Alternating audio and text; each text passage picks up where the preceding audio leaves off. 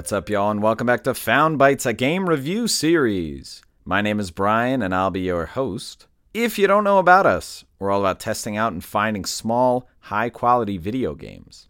This is a podcast that aims to respect your time and money as a gamer and a consumer by sifting through storefronts and sales to find the gems that may be worth your precious resources. If you're interested in reaching out or helping out, feel free to email us at foundbitesgrs@gmail.com, tweet at foundbitesgrs, and also rate and subscribe to us on whatever podcast feed you're using. And we're now on YouTube. So if you or someone you know prefers to listen to shows on YouTube, please recommend them Found Bites GRS on YouTube. But enough about the show. Let's get into our next game.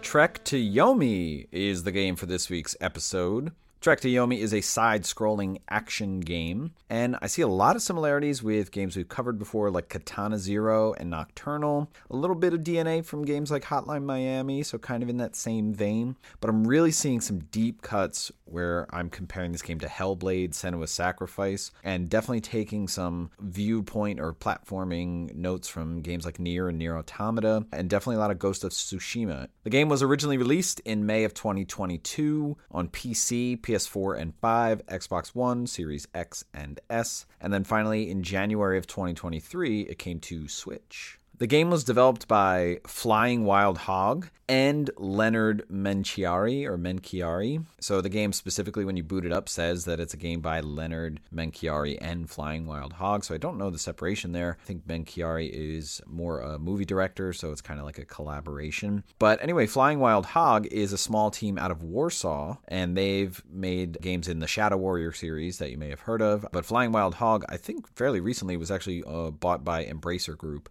The game was published by Devolver Digital, who has a knack for awesome smaller games, and we've covered a lot of these like Inscription, Katana Zero, Gris or Gris, however you say it, as well as the Hotline Miami games. This game had a bunch of physical releases, starting with one from Special Reserve. Special Reserve Games, we've talked about before. They're a site that definitely does a lot of physical publishing, and so they published a PS5 version that had a couple different versions, actually. The single release, which is just the game in the box, the Reserve Edition, which I think comes in a special box, maybe like an art card or something like that, and then there's actually a bundle that has the game and like this really nice art book that comes with it, and that was published in May of 2022. The game had a retail version branded the Deluxe Edition, so that was for PS4 and 5 and eventually came to Switch when the Switch released, and that was released in September of 2022, but that came with like the digital soundtrack as well as an art card kind of in this special sleeve. And the game had a vinyl release of the soundtrack, and that came from, I think, a collaboration between Devolver and Laced Records, and that was released in October of 2022. And as far as I saw on Devolver's website, that is still available. The MSRP of the game originally digitally, it came out for $19.99, and then those Special Reserve editions, the single edition, just the box, was $35 US equivalent.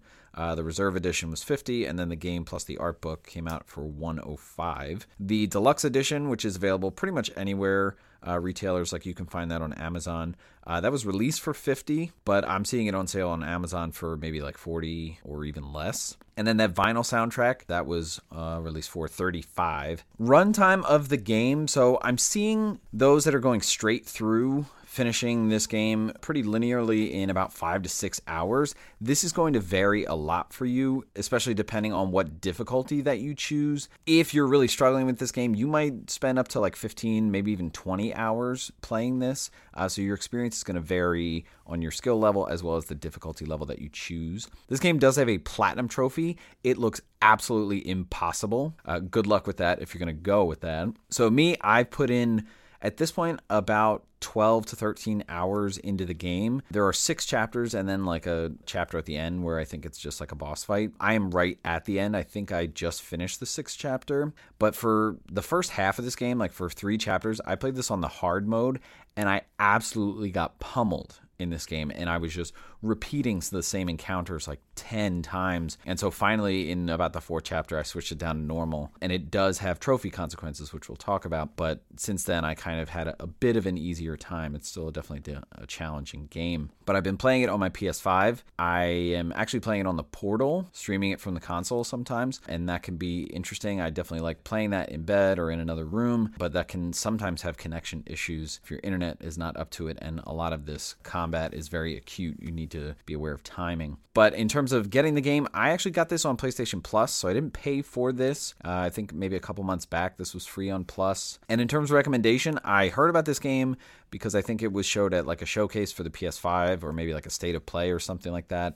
And a couple of the guys on Sacred Symbols, PlayStation podcast, Chris or Colin, they were definitely talking about this game at some point, maybe after the showcase, but it kind of kept it fresh in my mind.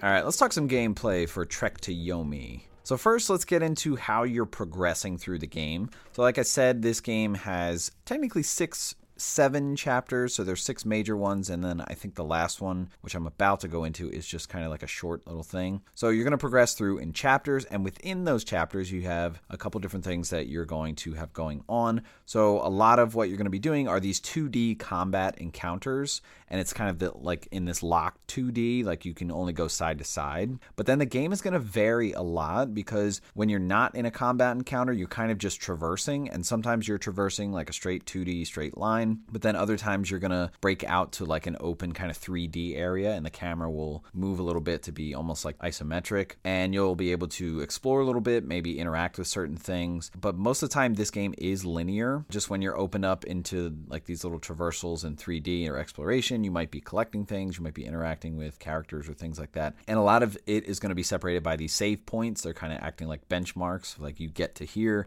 and then it saves there, and then you can kind of go on to the next encounter. And then scattered throughout these chapters are going to be sometimes cutscenes if you come across characters or battles, but they're definitely going to end in cutscenes because these chapters are going to end in boss fights as well. So let's talk traversal for the game. So just your basic movement, primarily through this game, like I said, it's going to be a 2D kind of side scroll, and you can walk back and forth, and you can hold a button to run, and then you're going to find a lot of things that you can interact with. In terms of how you're progressing, so it is 2D, but sometimes you will switch the axis that you're walking in.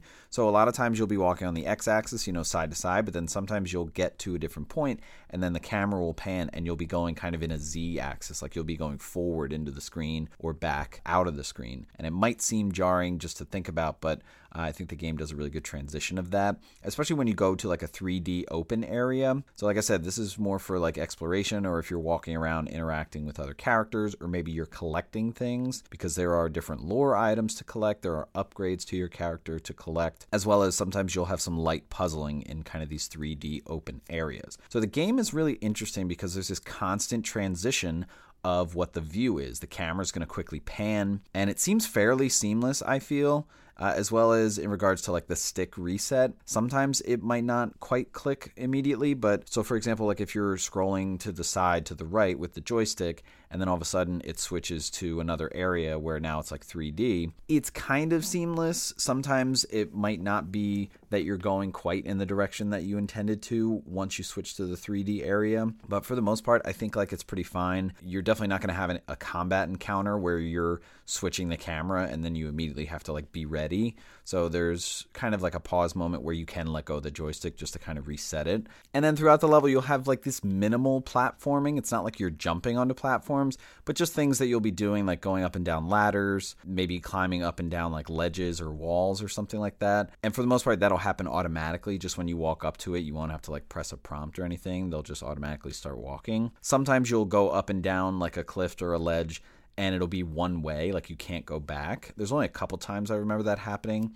but just be aware of that. That's a possibility. And then sometimes you might have to like push an obstruction out of the way, or push something over to make a bridge or make something collapse or something like that. And in terms of the combat, so this is going to be the primary thing in this game that's going to give you the challenge. That's really going to be where you're spending a lot of your time. So let me stress, all of the combat is in 2D. Anytime you're working with enemies and combating, it's going to be in 2D, just this side to side, very simple plane. And so let's talk some of the basics. So when you're in combat, you have a sword. And so your melee attack, you'll have a button for a light attack and a button for a heavy attack. You do have the button to run that you had before that you can hold, but when you're in combat, you can hit it to roll forwards or backwards, and there's a button to block, and there's also the timing to get a parry. And something else when you're in this 2D combat, you can press X, at least on PlayStation, to change which side you're looking at. And this is going to be a factor because enemies are going to attack you from the front and from the back. And you'll also eventually get a ranged attack and an array of different ranged weapons that you can use in combat, which is nice. And along the way, as you're exploring, as you're moving throughout the game and doing different battles, you're going to learn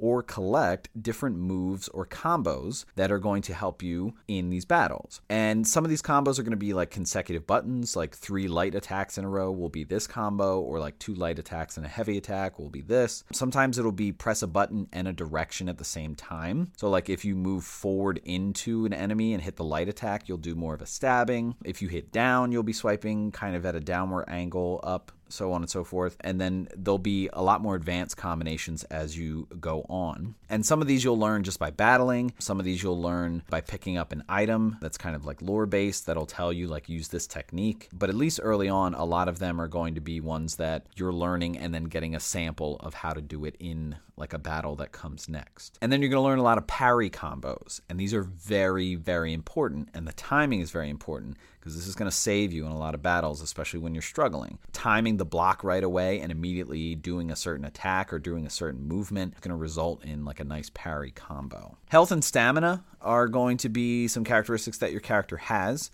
So in the bottom left corner, you're going to see different squares that'll represent like your hearts, and then you'll see like this wavy kind of line that represents your stamina. And you can get hit, obviously. So enemies are going to hit you, and you are going to run, and you're going to swing your sword, and all of these can kind of exhaust either health or stamina. I don't think that doing a parry successfully actually costs stamina, which is really nice. But in terms of stamina, in order to replenish it, you have to kind of stand still. But if you move while you're not swinging a sword, it'll replenish, but just at a slower rate. You will get exhausted if you use too much stamina, if you bring it all the way down, and then your character will have to like huff and puff and sit there for a minute. But I think you still can parry when you're huffing and puffing, so there are kind of intricacies. Again, parrying is going to be really good. Doing a parry combo, like immediately parrying and hitting a light attack, you're actually going to gain 1 health back. So that's a way to kind of sustain a battle if you're really struggling, or if you just want to maintain as much full health as possible. Being aware of how much health you have or how much health the enemy has taken away from you, especially if it's a boss battle,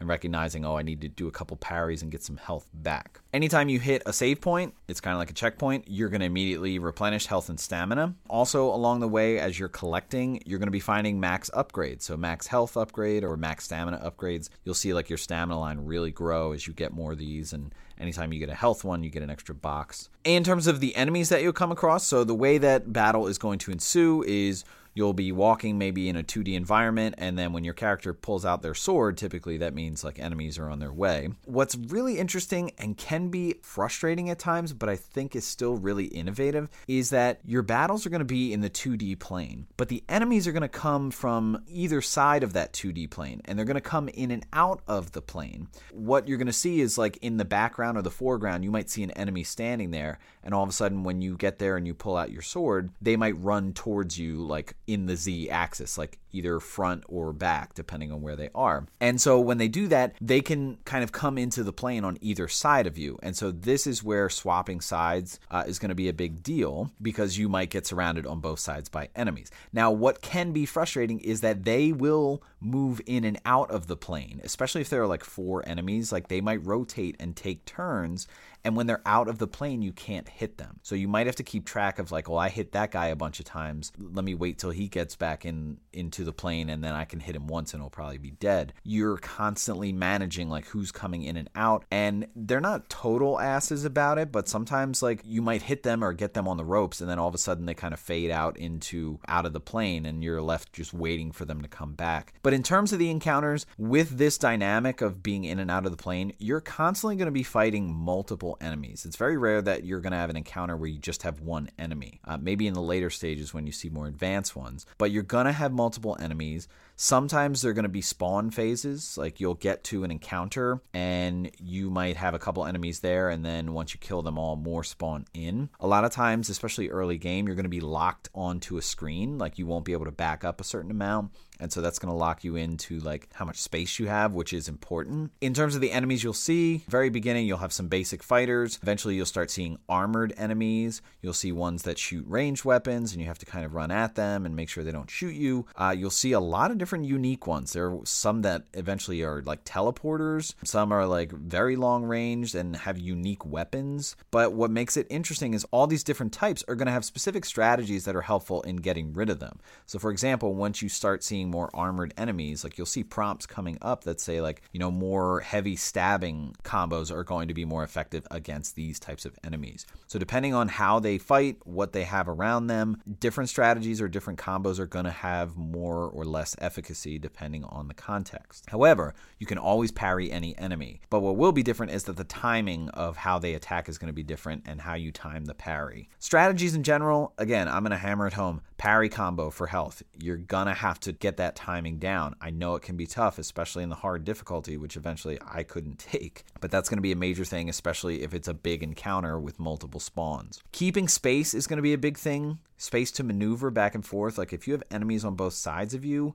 it's going to be important to like make sure to keep backing them up so that you have space. And it could be for a variety of reasons. It could be dodge out of the way of something, or if you need to regenerate stamina, like you might need some space before they come running at you. You will get a nice move at some point. Instead of turning one way, there's an attack where if you're facing to the right and you move the stick to the left and hit a light attack, you can do like a 3-hit combo where you're switching sides and get a nice kind of like catching the enemy off guard because they think that your back is to them. So that's a move that I used a lot. It's interesting because it almost looks like when you're doing different attacks, like your character is in a different stance. And it's same with the enemies. Like when a heavy attack comes, like they'll put their sword up and kind of be ready to chop down. And I think that specific attacks open up to specific vulnerability. So for example, if someone's doing a heavy attack, if you do a stab, it'll actually do, I think, more damage when they're like that because they're unprotected. So it's almost like a rock, paper, scissors type thing. It reminds me a lot of Nioh and Sekiro,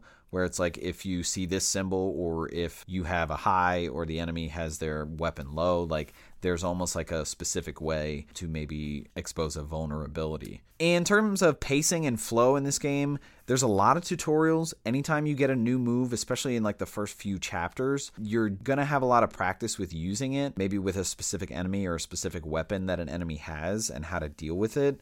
And so I feel like the game is very well paced in the beginning, and you'll see these tutorial things. It's just like a box that pops up for the combo or when you should use it or what strategy works against this new enemy. Eventually in the game, it'll start to just kind of throw new things in and be more sandbox or be combinations or like upgraded versions of older enemies. And so I feel like it does a nice job like halfway through the game of like, okay, now you know the basics. Here's a new challenge. Like, let's see what you do. And eventually you'll get ranged weapons.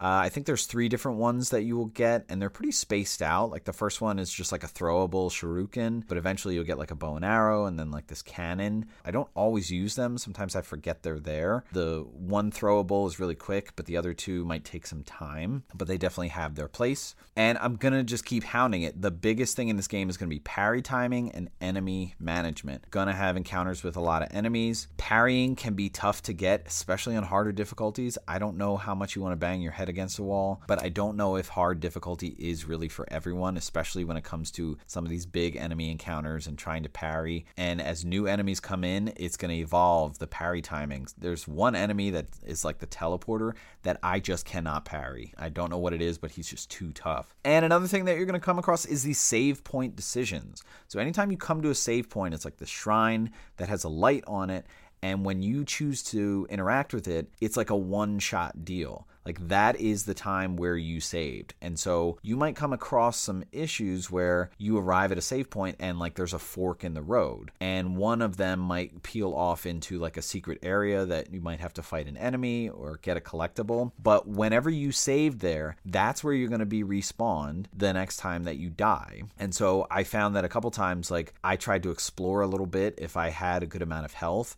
to see like which path is the right way, and maybe I can clear out this special area or these enemies here, because if you die, it's going to come back to the point that you saved at. So if you didn't kill those enemies before you saved, you're going to have to do it again and again and again if you keep dying. Now I will say, if you collect different lore things or upgrades, that will save, so you don't have to go back and get something. Some of the 3D areas where you're kind of exploring, it's a bit wandering. You might be talking to characters that you don't really need to, but getting some exposition, but there will be some light puzzling at times.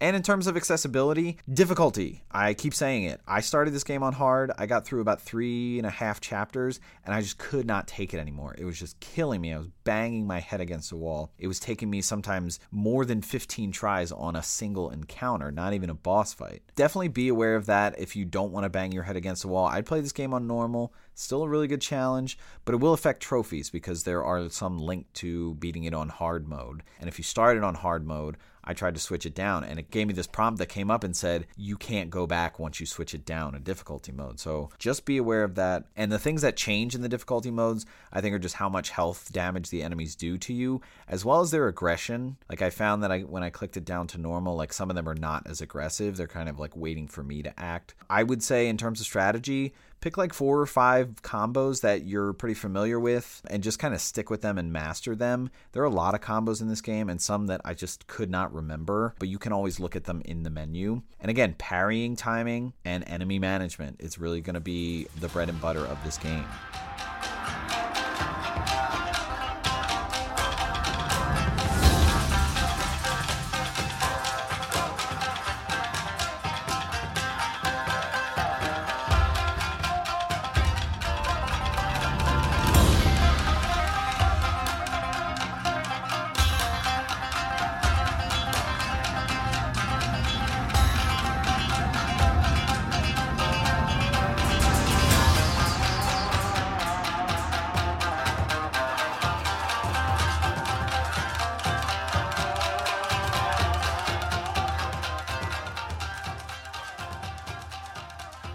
Let's talk about the vibe of Trek to Yomi.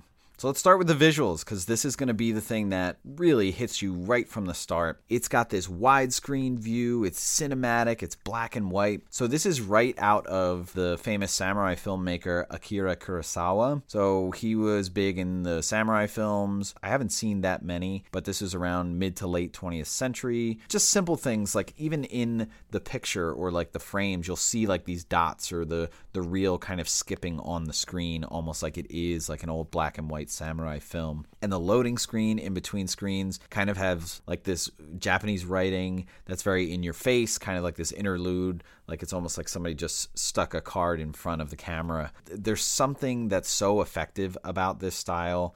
I haven't seen a ton of these movies, but you can tell like it's just so stylized, and the black and white and sometimes where the camera cuts or the different camera angles, which we'll talk about, just minor effects that really just make this game so interesting and so stylized. Like I said, when you're swapping between like a 2D going from side to side to like a different view where like now the camera is above or isometric and, you're moving around in a 3D environment, or maybe you're moving into the screen in a Z axis. Just the mood that gets introduced when you're quickly changing angles from 2D to 3D or from this angle to that angle. It's so utilitarian and has like a coldness to it, kind of like cut and dry, like, okay, now you're here, now you're here. I know that can be a little off-putting with how the enemies deal with the different planes, like the 2D, 3D. Other things that you'll see, like anytime that there's a specific interaction or an item that's sitting there, you'll have a nice glow that you can see it, like this dot will glow, telling you that you can interact with it, as well as the save points being super lit up. And that's very important because you're dealing with a black and white screen. And whenever you can parry an enemy, as they're attacking, their sword kind of has a slight sheen or like a spark or like a gleam that you can see that has a nice visual tell. But in terms of just the rendering, there's something interesting going on. Sometimes I think it was struggling to render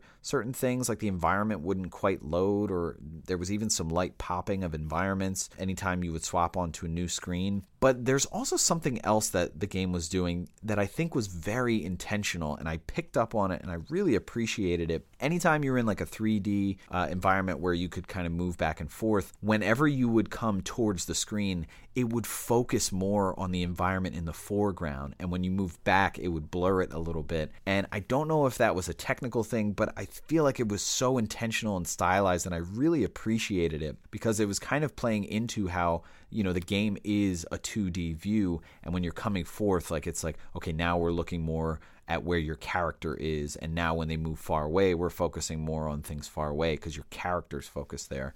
And so I really appreciated that. I feel like that was such an active decision, and it really showed through. In terms of audio, I think the music in this game is really good. There's a great ambiance, like when nothing's going on or when you're walking through like a quiet town that's been pillaged or whatever. You might hear some faint instruments or flutes or woodwinds, but then once a battle starts, you really get the full orchestration, like everything is on, things are happening. A lot of traditional Japanese things, like I said, flutes and whatnot, but that crescendo really popping up when things are getting more intense and you're hearing more strings and whatnot. And in terms of sound effects, definitely going to hear a lot of enemies talking, a lot of grunting. You'll hear the clang of the parry. And again, I've been playing on the PlayStation Portal, which is actually really loud. And some of the sound effects from whenever I died were like really horrific and like very real, like definitely a lot of realism there with the sounds. And then thematically with the setting, we've talked about it being a Kurosawa samurai film. Obviously the visuals, you get that, but also the story is really interesting. It reminds me so much of Hellblade the more that I played through it. So Yomi is kind of like the Japanese land of the dead, or where the dead go after they die. And so it's really interesting because you have to go there, and it's almost like in Hellblade how, you're traveling to meet Hela and you're kind of going on this journey and you're bringing your loved one, or it's about your loved one. So definitely some similarities here. Your character, Hiroki, the setting is kind of in feudal Japan and there are invasions and things going on, like your village is overrun and then something happens, and, it's all about the connections or the characters that are important to him. So really interesting how this unfolds. Definitely don't want to spoil anything. But also some similarities with Ghost of Tsushima. There's this idea where you have like a sensei and, the village is overrun and there's a little bit of vengeance even. You have samurai, the idea of honor and protection, protecting people, but then also some supernatural things like some spirits and the land of the dead. And your character really goes through a lot of reflection, some regret, ideas of duty. And at one point in the game, there's even like a path choice. I don't know the implications, but there are 3 paths to choose from. I do like it. It is interesting, but in all honesty, I would have preferred to be just told a path because I feel like that would be more of character development, and I would definitely take that in place of being able to choose a path because I really am interested in this character, but I would like to understand what path that they would take as opposed to what path I would take. But it is interesting when you take a path, like they will comment on what they should have done, and I feel like they're going to say that regardless. So that is interesting. There are other things that are going on. Like in the beginning of the game, you are a boy. And so there is a timeline jump around because eventually you will be the older version of that person. And there'll be like some cutscenes or flashbacks or thinking about when people were younger. And so I really appreciate all of that and the different cutscenes and flashbacks that really kind of well round the story or the history of these characters and getting a feel for who they are and what's going on in their lives.